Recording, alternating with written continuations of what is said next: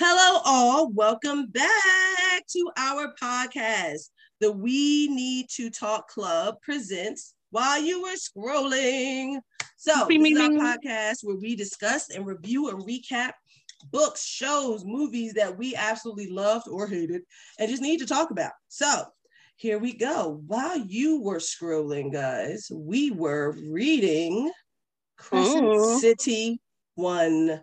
House of Earth and Blood, our favorite author, Sarah J. Maas. Yes, this is old because we already talked about Crescent City 2 when it came out, which was great.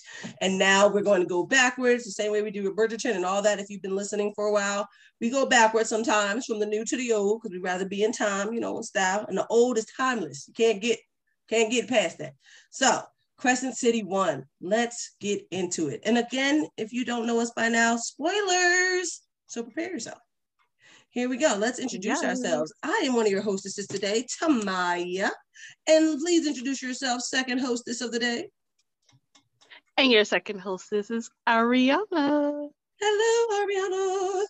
We are serious book addicts in the group. So here we go. Ariana's always, she's always been more of a bookie than me, but then I started giving her book recommendations and then she started shooting them back, and a girl be trying to keep up, y'all. I be trying to keep up. Thank you, Audible. Hey, sponsorships, just a sponsorship. No.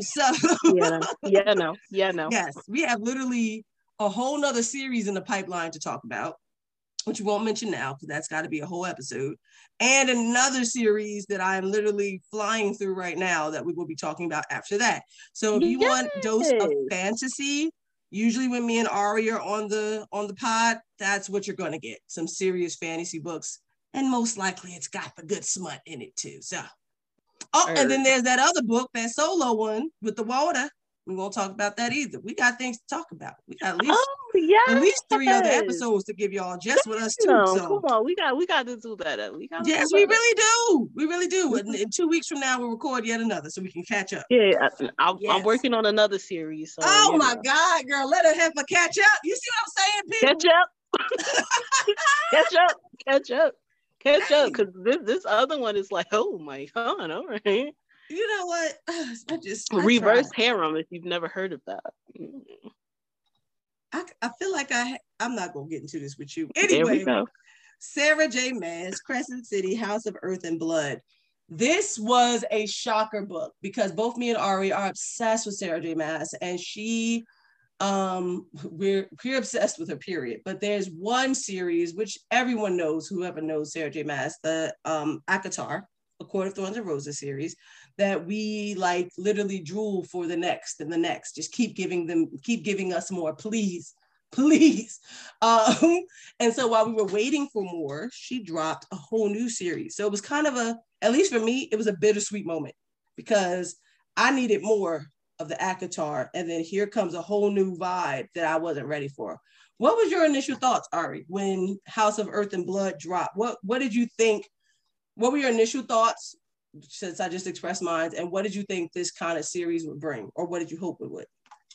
All I knew is that I was gonna read it, right? Like I loved everything else she wrote. I was gonna read it. I didn't really care what it was about, right? The fact that it was labeled as like her first like adult series, right? Because everything else was originally labeled as young adult, and of course we know ACOTAR now falls under the adult series. But Crescent City was initially her first adult kind of urban contemporary fantasy series. So I knew I wanted to coming out series, if you will. Exactly. All her books hinted at that she is an adult writer, but but this one was the real like no bar holds, like no hold bars, like I'm going in. Yeah. So I was intrigued. Like I instantly am like, oh, adult, like let me read what adult sounds like. Now that I know what a young adult sounds like, right? What the hell is gonna, like, what is adult gonna sound like right. in my head, right? Right. So I was super excited to read it. I read it in a few days, all 700 whatever pages, 800 pages, whatever it was. Like, yeah. Yes. A super fan.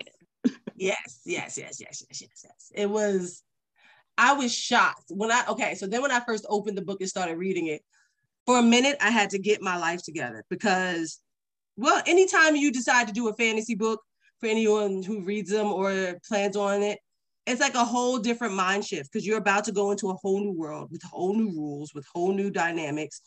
So it's not like you get to read about your everyday life in the world you're used to today. When you walk into fantasy, you're walking into a new existence each time. You're walking onto a whole new planet every time. So you have to kind of get your mind ready for that. And I was still stuck in some of her old books. So I was kind of like walking into this thinking of kind of a period time, like, you know, like old school fantasy, you know, ain't nobody got electricity out here. And this is completely opposite. These mugs had cell phones. These mugs had like all the technology we have today, but with powers and shifting. And it was like, oh, I'm not used to the modern world of, of powers and all this other stuff. So that was really fascinating. I think she did it well. I think she did it really, really well. Like almost like she was itching to write about a world today with all the aspects of her characters having before. It was pretty seamless. It was pretty seamless to me. So we are introduced to Bryce Quinlan. She is the star of this series. She always has a heroine as her lead, which is probably another reason why we absolutely love and obsessed with her books. And Bryce is spicy. If you ever thought any of Sarah J. Maas's other lead characters had some back talk or just sass, oh, this bitch is boss. Bryce is fully boss. She's sexy and she knows it. She was very much Selena vibes, because Selena from Throne of Glass vibes, because if you think about, or not Aelin, for spoilers, hey, I told you spoilers, from Throne of Glass, that was the only other character I felt from her that was like so, at least lead character, that was so freaking confident in who she was and what she was giving from the beginning. She knew she was beautiful and she used it. And it was like, and what? And curvy, okay? Let's not forget the curves. Like she was curvy and she knew it. She had boobs. She had ass. Boobs and she showed it off. Okay? She was something to look at. All right. Yes. She wore the tight, skin tight. She was ready for the callers, cat callers on the street. She was ready for it all. Bryce Quinlan was it. And I loved her. I loved her until I hated her. I will have to admit, I was one of them. I don't feel fully proud of it now, but I was one of them. Reading this book, we hit Bryce. She got a best friend, Danica. They're dope. They're living a good life. Then out of nowhere, you know, Danica has friends in like a whole pack because she's a half wolf, and she is a full wolf that shifts a whole beautiful pack. One of the people in her pack, Connor, top dog, absolutely loves Bryce, begs to be with her. Bryce finally gives him a chance. Yes. I'm in this book. I'm in it. I'm like, Danica's the best friend. Connor's always wanted Bryce. Bryce giving Connor a shot. Oh, snap. I love Connor. Connor's so sweet. Connor's so great. Then Bryce now, mind you, Connor is 100 pages, right? We get like the first few chapters and we're already like in love with this idea of Connor. Bryce and Connor. Yes. Yeah. He doesn't, we don't even get to really develop this mug, but she has written him so perfectly from the start that I'm like, oh, Bryce and Connor. Because we know she's excellent in romance, her writing. So I'm already waiting for who's the man that she gonna fall for. And in all her writings, the man that the lead character usually falls for, she usually kind of hates or decides not to give them a chance or whatever the case. So Connor, she's already been pushing this boy back for years. I'm like, word, we got to fast forward, because all the other books, it take us like 2-3 books before we get to the main meat of attraction. This one, I'm like, okay, she gave it to us at the end, so she been shutting them off for this long. We about to get into it, Connor.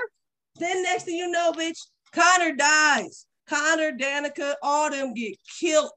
A whole pack of wolves. What was they called? The pack. There was the pack of wolves. That's what they called themselves. Wolves. It was a pack. Yeah. Dead. The whole pack. Done. And what's happening while they dead? Bryce is partying with her ass out, which is fine. But she ends up, after giving Connor the go and getting excited about being with him, fuck some random dude in the bathroom because she ain't technically with him yet. Damn. So she fucking some random guy in the bathroom while Connor's getting mauled. I was so upset. It was a bloody mess. It was a bloody mess. So for her, like the adult concept wasn't even so much just on the sexual side. Yeah. It was definitely on the visual, this is some fucked up shit side. Yes. Yes. Mm-hmm. Mm-hmm. Like, who was ready for this? Not I say. Hell no. And there she goes, stumbling back to the apartment, and just to come up and everybody blown to pieces. Everybody, psychologists, not people, blown to pieces. Not even people, like no bones, just ill. Like there's gore. Everybody was jacked up. And then the world basically ends for Bryce, her best friend, her future person, everybody, everything just blows up in Bryce's face. And we find out that her videos and all her phone stuff was leaked. So the world knows she was fucking someone else. The world knows that she was fucking someone else when she just agreed to be with Connor. The world knows that this is and associates her personality with one of not caring and not being respectful to the people who were honored and just got killed, which was not fair. But me personally, I was mad at the bitch too, because I was like, dang, Connor's our God. Connor's our Rowan. Connor's our Rhys-Ann. And here you go, doing some other man. Damn, you thought Connor was the Rhys-Ann? No, I wouldn't have taken it that far. I swear I was, friend. I wasn't ready. That's where I was like, Connor's it. Connor's in game. I never thought of the fact that Connor was going to be Sam. But you know what? Connor was definitely Sam. So that's a Connor was definitely Sam. Yeah, Connor was definitely Sam. So since we're talking about love interests, let's get into the next one. Like, then she's introduced to Hunt Athalar. Right? Yeah. The angel from, I don't even know what you want to call him. Because this guy was like... They were both basically detectives who come to figure out this murder and get involved with Bryce and try to figure out if she's a suspect or not. And she's not. But years later, Bryce still struggling out here, but living the life best she can, working, staying alive. Ha, ha, ha, ha. We find out even that we even find out that she was really considering suicide at some point, which sucks, which is understandable because her world really was destroyed. Nobody was ready for this kind of like, damn, like her world, like Sarah J. Maas literally dropped a full-blown nuclear into her whole thing. But years later, Micah Domitus, the main archangel, or basically the mayor, governor of this land, of this city, decides to get involved in finding out, because they never found Danica's killer. And so I think they went ahead and they framed, well, didn't necessarily frame, they charged someone who was a high suspect to be Danica's killer, this human man. But in the meantime, it wasn't really figured out, and they found another murder that was similar. So then Micah is like, hey, I'm the governor, mayor.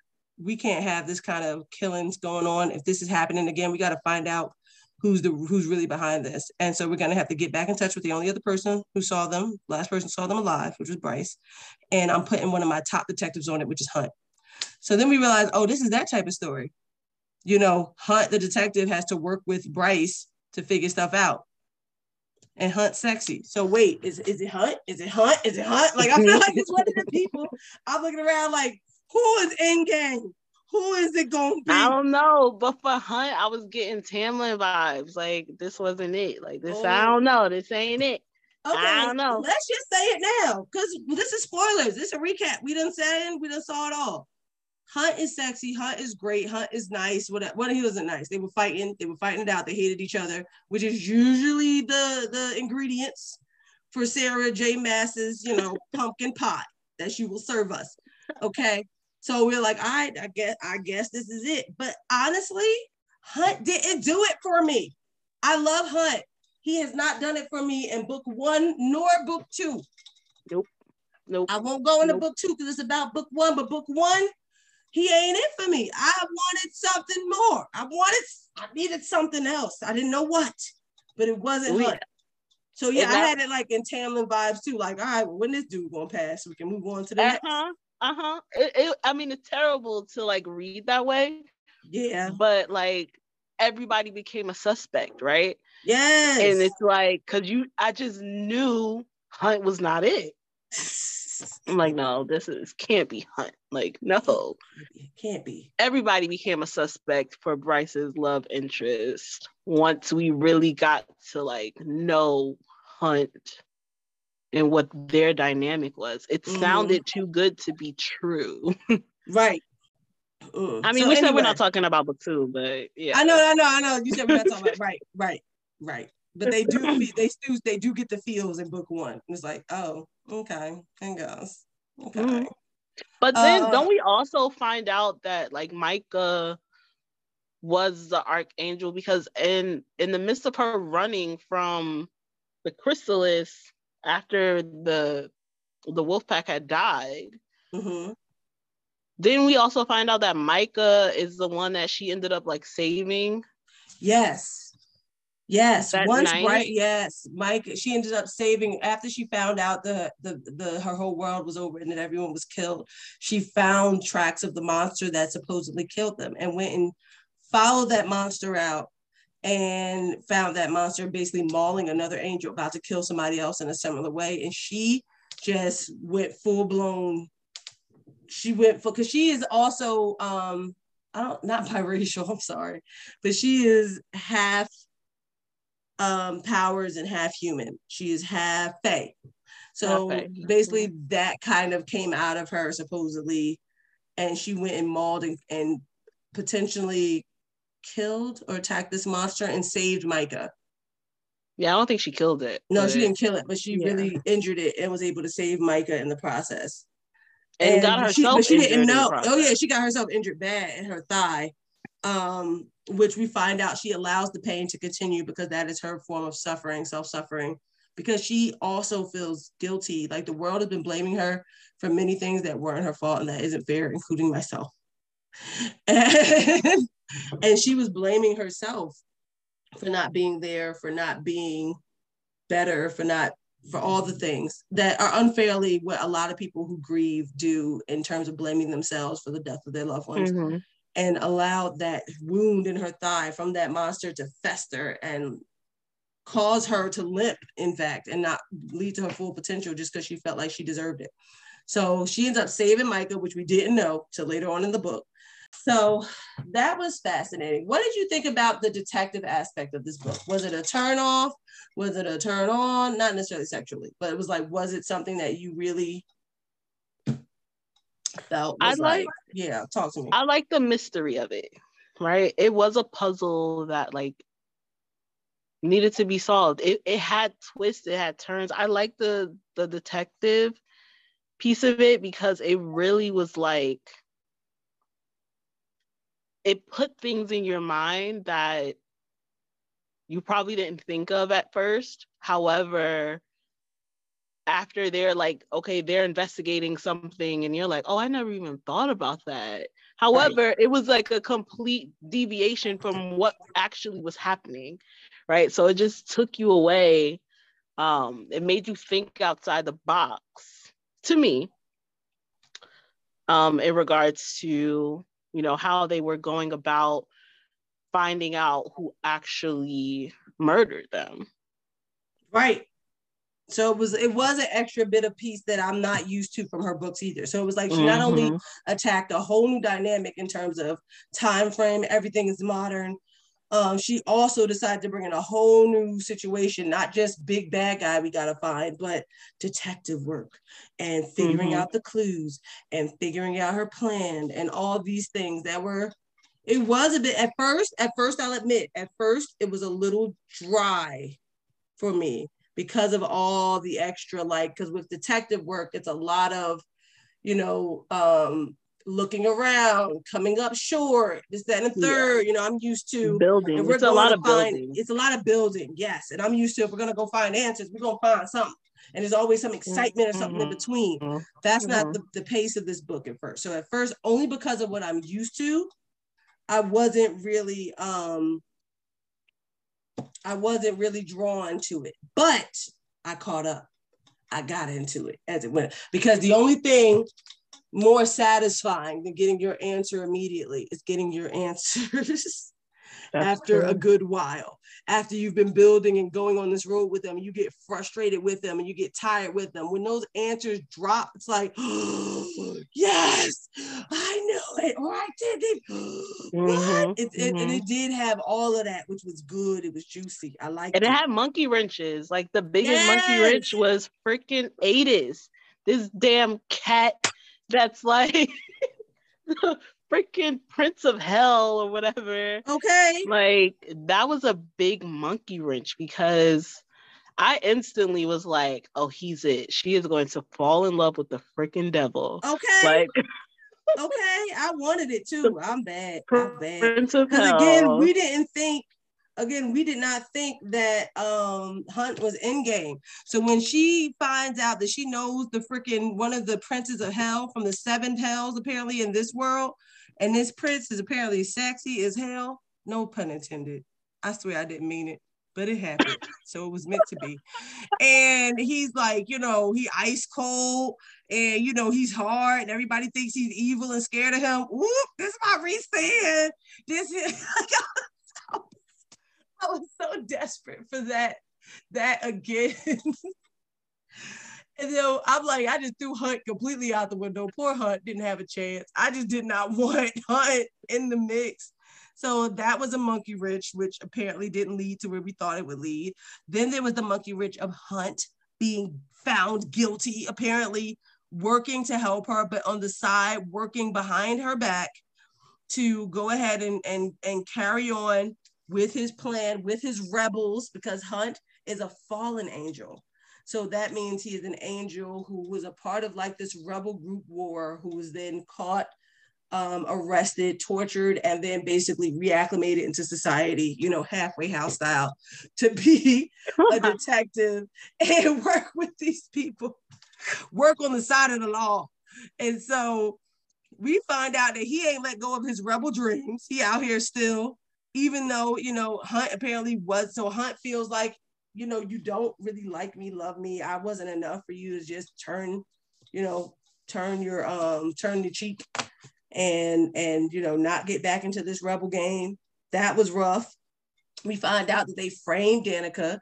They convinced Hunt and us as readers through this detective things that Danica was just a drug addict who got involved with this extremely dangerous drug from this extremely dangerous chemical company and ended up taking too much, which caused her to, you know, act out of control and kill the entire pack as well as herself. What? So there's no killer. Danica's the killer. What? Yes. It was so many monkey wrenches thrown into this to throw us off. Like Sarah was like, you are not going to figure this out. Murder suicide. Like she was like, you're not going to figure this out. I'm going to make sure you don't figure this out. Blaming that human. Okay. They had that human fucked up, locked up in the jail. But no good. Well, he was doing some he was a shitty ass human. But he ain't killed Danica. He ain't killed Danica. Now that was like, drop the mic. I'm closing the book for tonight. I can't read no more. Because we just went through all of that for Danica to be the one to kill herself. Like, but what the fuck? Tell him. Oh, the anger I felt. I was so confused. I was in it. She put us through so many roller coasters with this book, which again is why I love her. Throw me through the roller coaster, ma'am. Put me through the wildest ride of my life. I love you for it. Only you, Sarah J, could do such things to me, and I keep running back for more. In the between time, we find out these side characters who we absolutely fall in love with. They need to be mentioned, honorable mentions. Though they're not huge factors in the story, they are very much honorable mentions. Rune Dannon. We have Bryce's half brother, we find out, who is a prince, which means Bryce is technically a princess if she wants it. Rune is just, what's 2 words you would use? 1 or 2 words you would use to describe Rune, girl, from your point of view? A young Rhys. Isn't he though? I would say Rhys and oh my gosh, you better not forget his name. This is the love of your life. Girl, say his name. Say his name. Girl, which name? Not Cassian. No. Azriel? Azriel. I would say my 2 words is Rhys and Azriel. Rune is literally a mixture of Rhys and Azriel with his looks and with his powers, with his shadow making wonderfulness. He could definitely be like a modern Rhys, right? Like Prince. Yes. You know, like that whole Prince atmosphere, but don't really want it, right? Yes. Because, you know, Rhys, he, you know, true. I mean, he stepped into his title, but he would have rather did something else. Want it either, right? You know, but the shadows is what threw me off. The shadows is what threw me towards Azriel. Because Azriel has the shadow single power, and Rune is extra power. He's more powerful in his shadow skills than he is in his Lightbringer type skills from his father. Oh, girl. I just love us some Rune. We love us some Rune. Honorable mentions. He has a much bigger plot in book 2. So if you get with him in book 1, you need to get up in book 2 too. Okay. Goddamn. Okay. Next, I think honorable mention, we have Juniper and Fury, which was Danica's best friends and is still Bryce's best friend as well. They were like a foursome, Sex and the City style. And Fury is literally Amren reincarnated. So this is very much still a lot of the same kind of character types from our ACOTAR series in this, which again, guys, don't blame me. Don't blame me. That's why I kept thinking of ACOTAR. Anyway, she did it to me. But Fury is apparently this all-powerful, some type of being that people don't know except the higher ups, who has all access to everything and is feared by everyone, but no one knows why. That is Amren. Absolutely. And the last best friend is Juniper, who's this gorgeous Black, love when she adds some color into her stories, ballerina fawn, who is just fabulous and sweet, but also powerful and stern and loves fiercely. Okay, so I love me some Juniper. What would you say? What's a word for you? Because my word for Fury is Amren. My word for Juniper is just, my 2 words is loves fiercely, because that girl, I feel like, really does it. What about you? Go for Fury. Go. 1 or 2 words. Well, Fury definitely is Amren. Amren reincarnated. Like, that's modern day Amren. Badass. Without the fire dragon piece. As far as we know. Okay? As far as we know, you're absolutely right. Okay. Damn, so many connections. Oh my now, God. Juniper, I know. Now, Juniper, I don't know. I don't know who she would compare to. Oh, well, she would definitely compare to, I feel like, Farrah's sister. Elaine? Yeah. Yeah. Yeah. I could see that. I could definitely see that. Yeah. Yeah, I can see. The more I talk about it, the more I think about it, I can definitely see that. And if you want to know, just as if y'all into this episode, if y'all want to know how connected these 2 damn books are, go and watch Crescent City 2. Shameless plug, but necessary. Our recap of Crescent City 2, y'all, The Sky and Breath, we went off, okay? We went off because the things that were revealed in that book. Yes, okay. First of all, slow clap. Huge ass Easter egg from this book. Yes. The whole book is titled fucking Crescent City. Yes. Meanwhile, what was it? Kingdom of Ash? As Aylin's flying through all the freaking worlds and she comes across the Crescent City. Yeah. Hello. Yes. Like, you have me read that series all over again. Oh my gosh. Oh, so good. I think I didn't figure it out on my own, but there are some avid book readers, fans, investigators, whatever you want to call them out there, Tumblr, they figured it out immediately.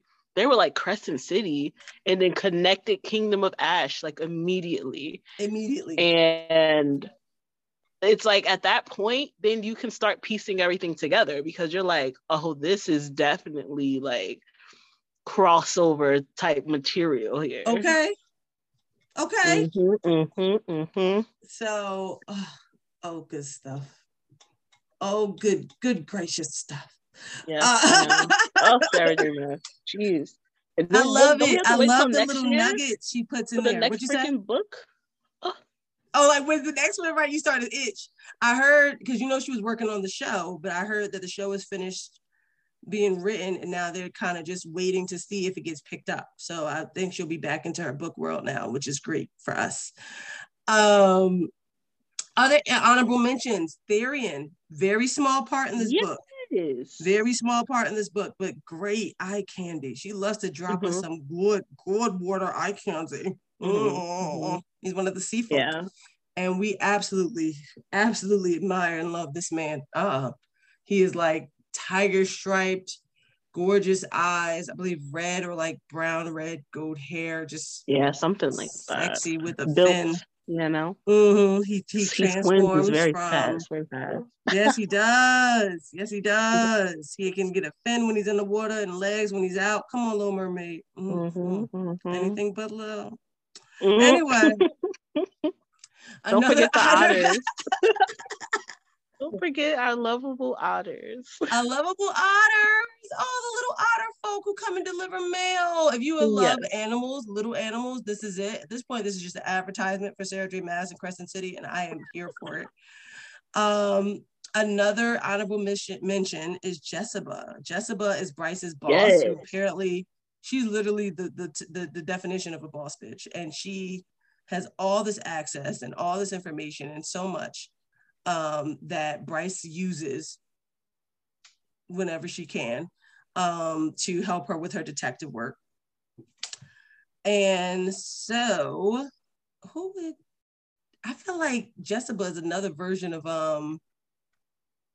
Amren too, like the one of all knowledge, all knowing from the past. No one knows her history either. But she has like all this access. She could definitely be Amren. Yeah, like the other half, if that was it. And so that is who we basically get. I guess the last honorable mention, well, second to last, because there's one, but she's much more than an honorable mention. Second to last honorable mention would be Hypaxia. Hypaxia is another character who's a small part in this book, big part in the next book.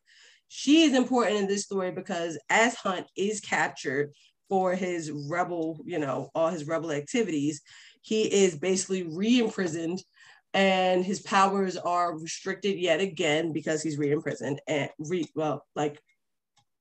I don't know the word. I'm just going to use re-imprisoned. So if you want to judge me, judge me. But later on in the book, we find out that Bryce figures out a whole bunch of shit, which we're about to talk about. And as she figures out all this shit, we find that Hunt is actually innocent to a degree. He was trying to stop the rebel activities, not exactly continue on with them.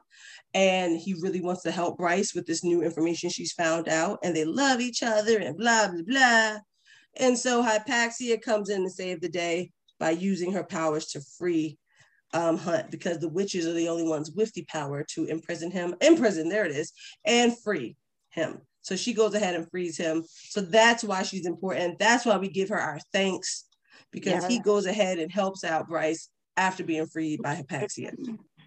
So I feel like the last aspects of this book, which are the most important bits, because again, this book was excellent, but it had its dry moments. And a large part of it, I think, is because a first book always has to do a shitload of world building.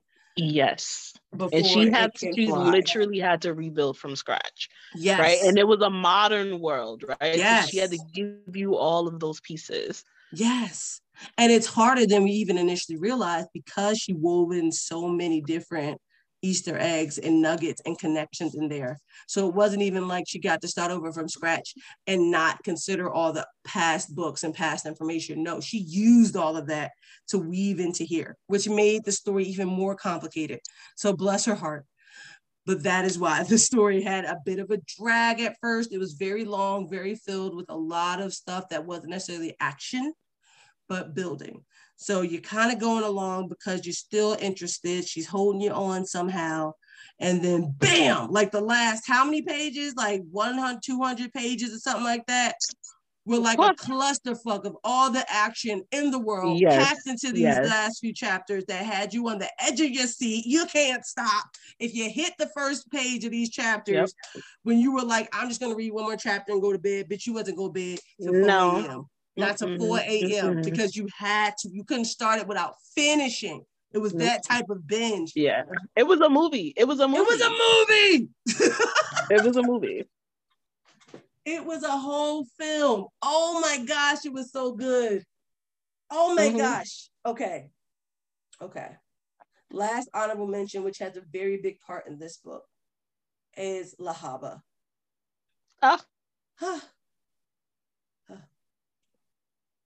So Sarah J. Maas decides to smack us all in the fields because that's what she do. She's disrespectful, but we love her for it.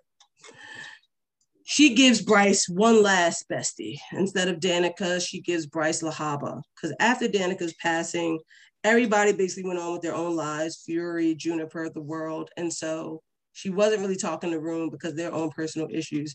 And so the only other person she let in before Hunt and during Hunt was Lahaba, which was this beautiful little thickum snitkum, another curvy lady, fire sprite that worked with her at her job at Jessica's company.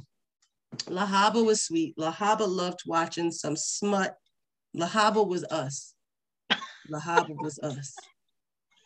She loved looking at the sexy men. She told Hunt he was sexy all the time. She was funny. She was sweet. She was kind.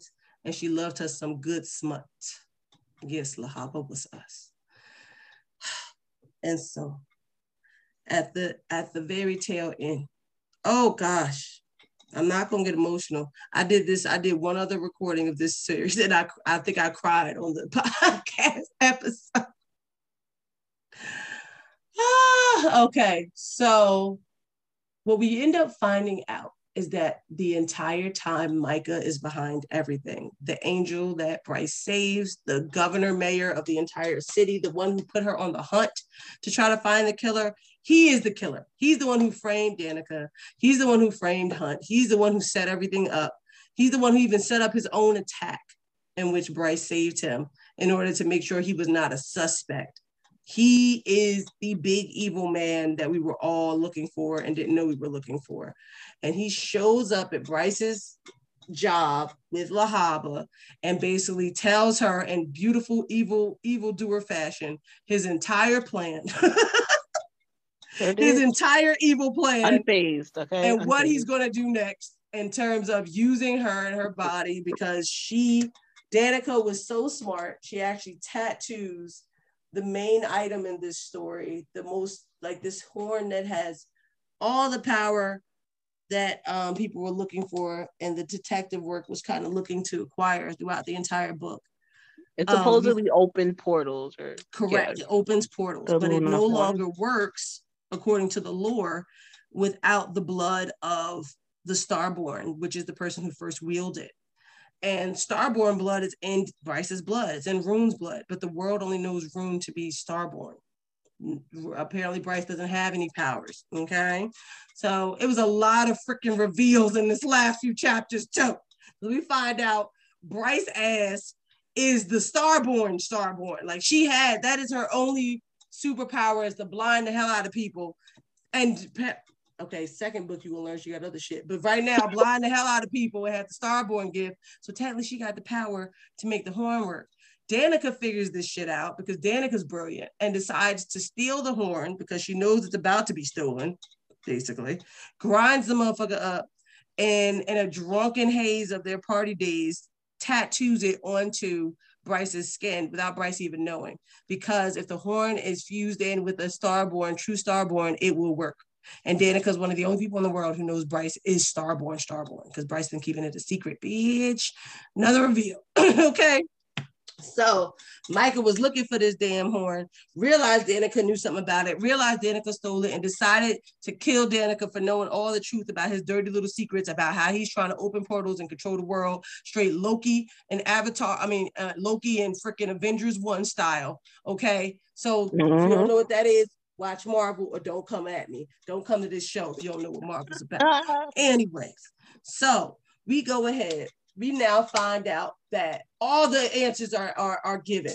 Micah's the killer. Danica did steal the horn. The horn is embedded in Bryce. Bryce is Starborn. Micah now knows Bryce is Starborn. Micah coming after Bryce. And the only person to protect her, or only person with her, is freaking Lahaba and the damn dog. I forgot the dog's name, but he's a cute dog, and bless him. Let's start with a C. I don't remember it. I forgot his little name. But anyway, those are only two people with Bryce. And so they basically get into a whole fight. In this damn job where Bryce ends up trapping Micah by the grace of her smarts at the time. Well, don't forget to mention that everyone is watching. Everyone is watching. The world is watching because Bryce is so smart. She links the feed of everything Micah is saying, his evil plan and all, to the world, because the world, let's say the World Convention. I forgot what it's called. Yeah, it's official, but it's like some convention where all the powers of the world come together. It's on the news. Okay. It's like we all watching the United Nations, everybody together talking about how to move forward with the world.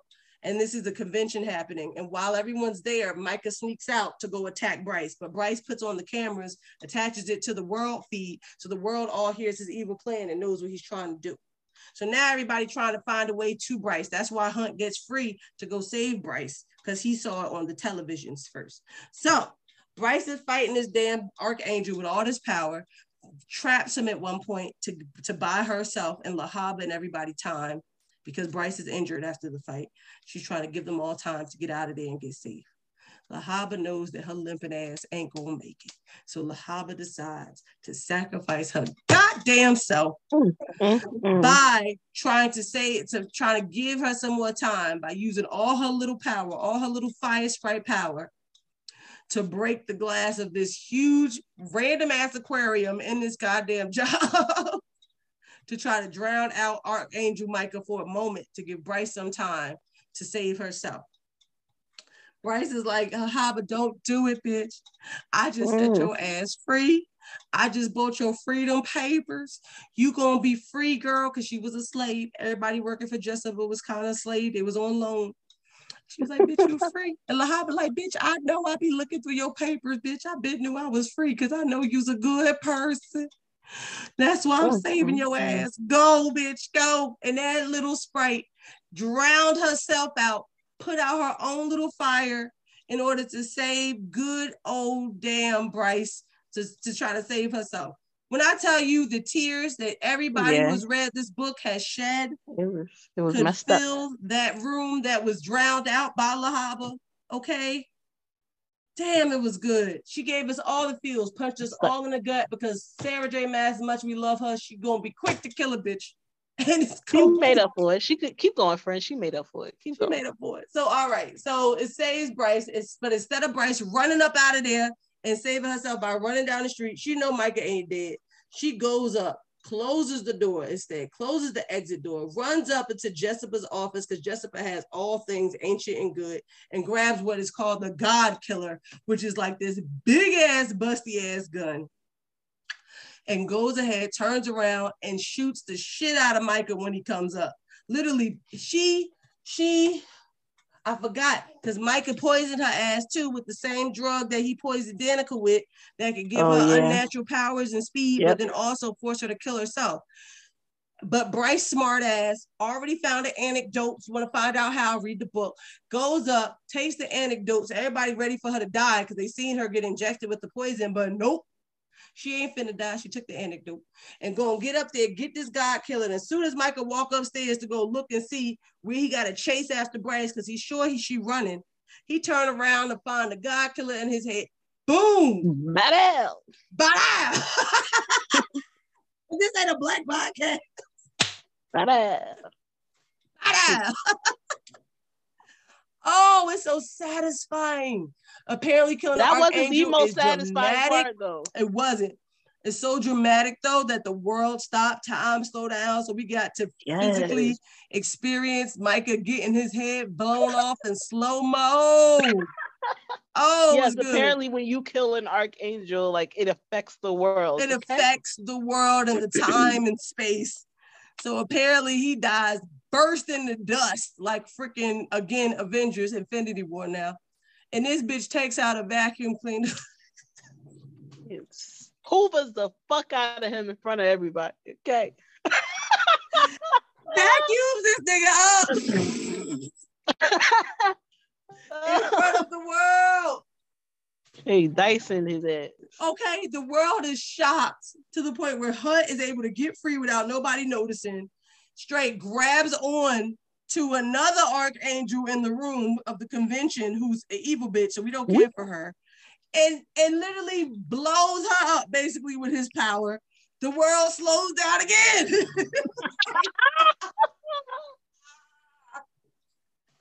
Two archangels gone in like 2 minutes. Damn. But what happens even more so, because we told you these chapters ain't over. Apparently, before Micah gets out, he found a way to open the goddamn portal. So all the aliens done flew through the portal. Okay, all the monsters from one of the hells and came up out and is trying to run and kill and savage the city. So now Bryce has to go and either run for her life or try to protect everyone. Okay. And what this bitch do? She a boss bitch. She goes and protect. She gets her guns out, her sword, because she's been trained to fight, because ain't no heroine in a Sarah J. Maas book is not going to be trained. Okay.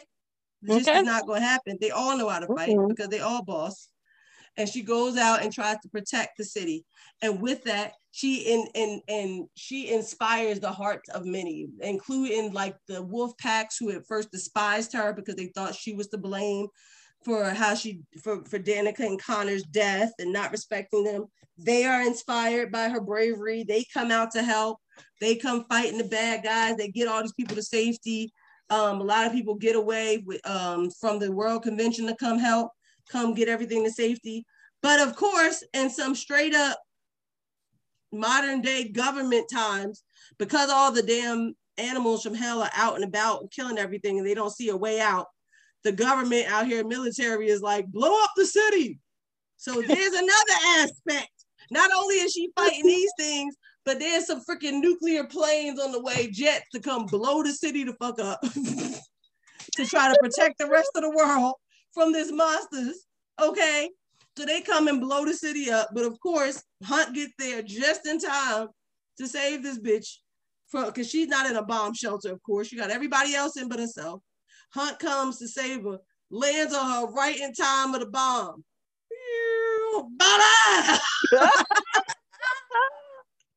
Girl. And is he okay? Hell no, bitch. He just got out. His wings is like twitching and falling off his shit. He don't even look pretty no more. He burnt. He ain't got no legs. He had no legs. No arms. He was all torso. He was all torso. God. Not all torso. He had nothing. He was all torso. Arms was gone, legs was gone. He was fucked up. Now he lucky the shit to grow back, but he was fucked up. Oh my God. Yo, I hate you for that. You see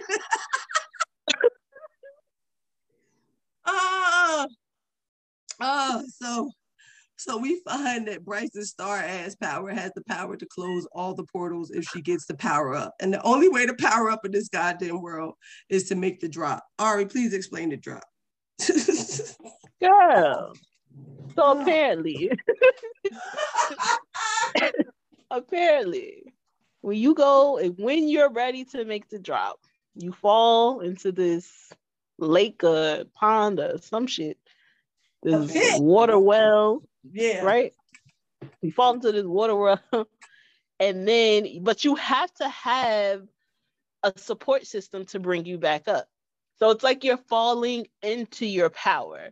And once you hit the depth of your power, you need help from an anchor or something. Yeah. Made the drop to bring you back up.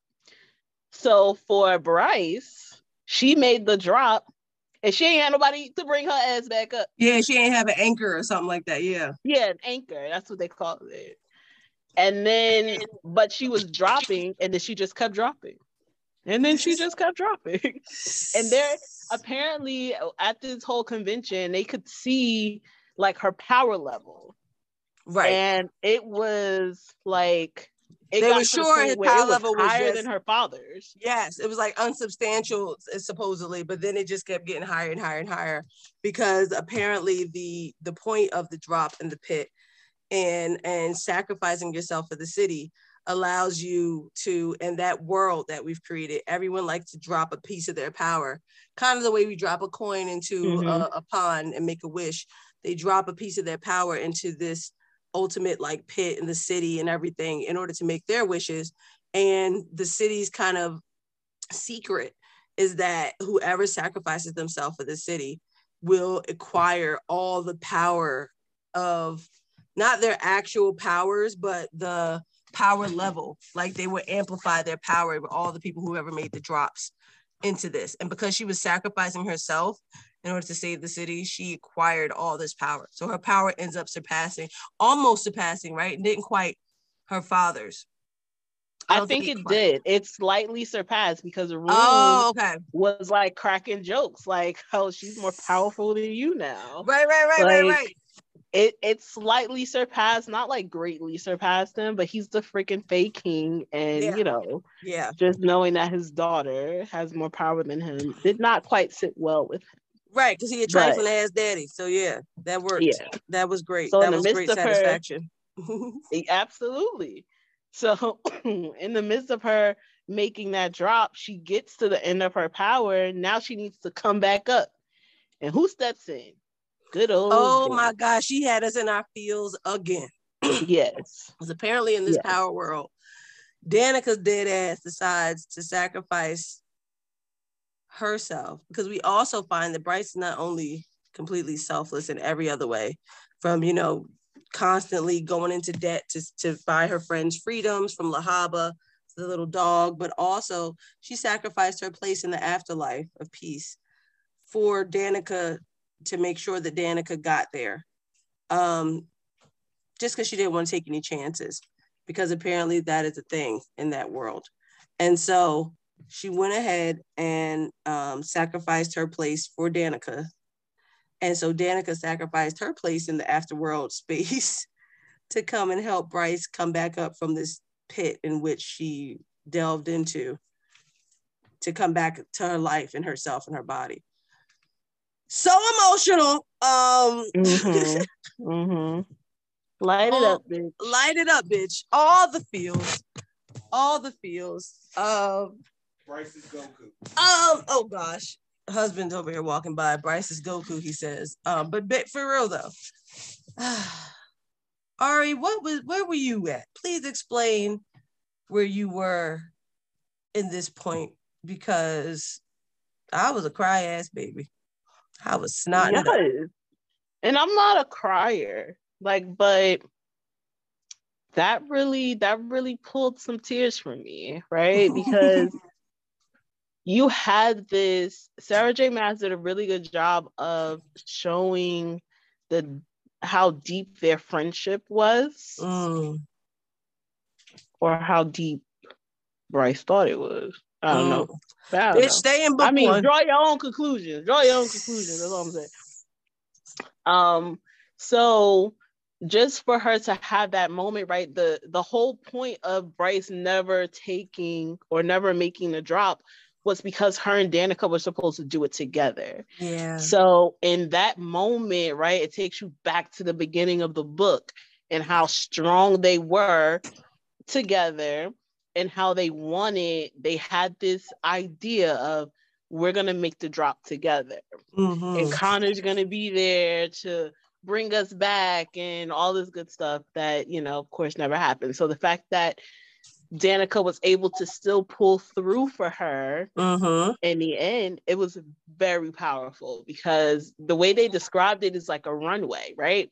But because Bryce had fell so deep into that power well, right? Because she had absorbed all of that power from that center point in the city, she had a long way to go. And the fact that she was able to, Danica was able to push her through and bring her back to the surface, essentially. It was a very powerful moment in that book. Very powerful. So it definitely pulled some tears from this non-crier. Right, you're like, oh, best friends for life, bitch. It is true. Yeah, because and then now there's some hope for the city, right? Because Bryce has all of this freaking power, and what is she gonna do with it? Yes, because it's her first light, and her first light is so immense. First light is supposed to be basically as powerful as freaking umbilical cord blood in our world. Like, it can heal all, basically. And so this first light power heals Hunt, of course, immediately, heals the city, puts it all back together, and closes all the portals so that all the devil things go away. So it was freaking incredible. It was incredible. And it was incredible because we really only got a little bit of time with Danica and Bryce in the beginning. But she set it up so well that we felt their love and connection in those few pages out of all those pages. So it was really, really powerful that when she came back, we felt that. Like, it felt like we were with her the entire book. Like, Danica, bitch, light it up. Light it up. Oh my Absolutely. God. It was definitely a moment. Felt it. It was definitely a moment. And so you were there. Yeah. Right. All that world building came to fruition because you could really put yourself there, like in that moment. So like she had to do all that to get to that point. And so the book can drag a bit, can be a bit much to kind of learn everything, but it is so worth it. Again, this is like an advertisement, but we are not mad at it. It is so worth it. If you ever want to delve into, a Sarah J. Maas incredible story without necessarily locking yourself to all the different books that requires, we highly, highly suggest getting into Crescent City first, because there's only 2 books. Everybody else got a lot more books. So they're all worth it. But if you want to start small, this is the way. Crescent City 1 is the way. House of Earth and Blood did the damn thing. And even with us telling you these spoilers, it's still nothing like experiencing it for yourself. So go out there, grab it, enjoy it, feel the shit out of it. I do have another question for you though, Ari. Okay. After this excellent run through and experience of reading this book, please tell us one thing you would have liked to see that did not occur in the book. Now that we done put it all out there, what did happen in the book, what's one thing you wish happened in the book? Some Bryce and Hunt sex. Thank you. Okay. You want to talk about a slow burn? Not even a slow burn, because they had their moments. Yeah.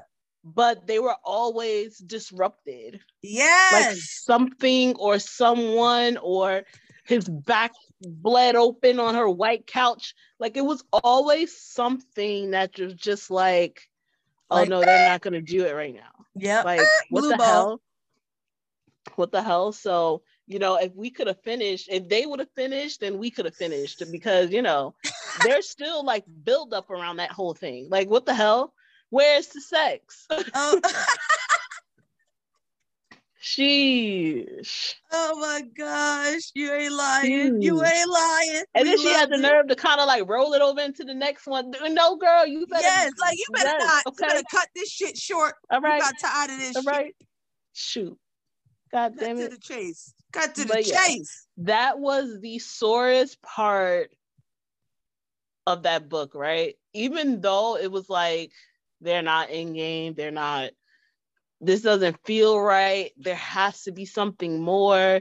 It was still like, well, at least get us okay, where's the sexy time? Okay, where's the sexy time? Everybody got all this pent up aggression. Yes, let it out.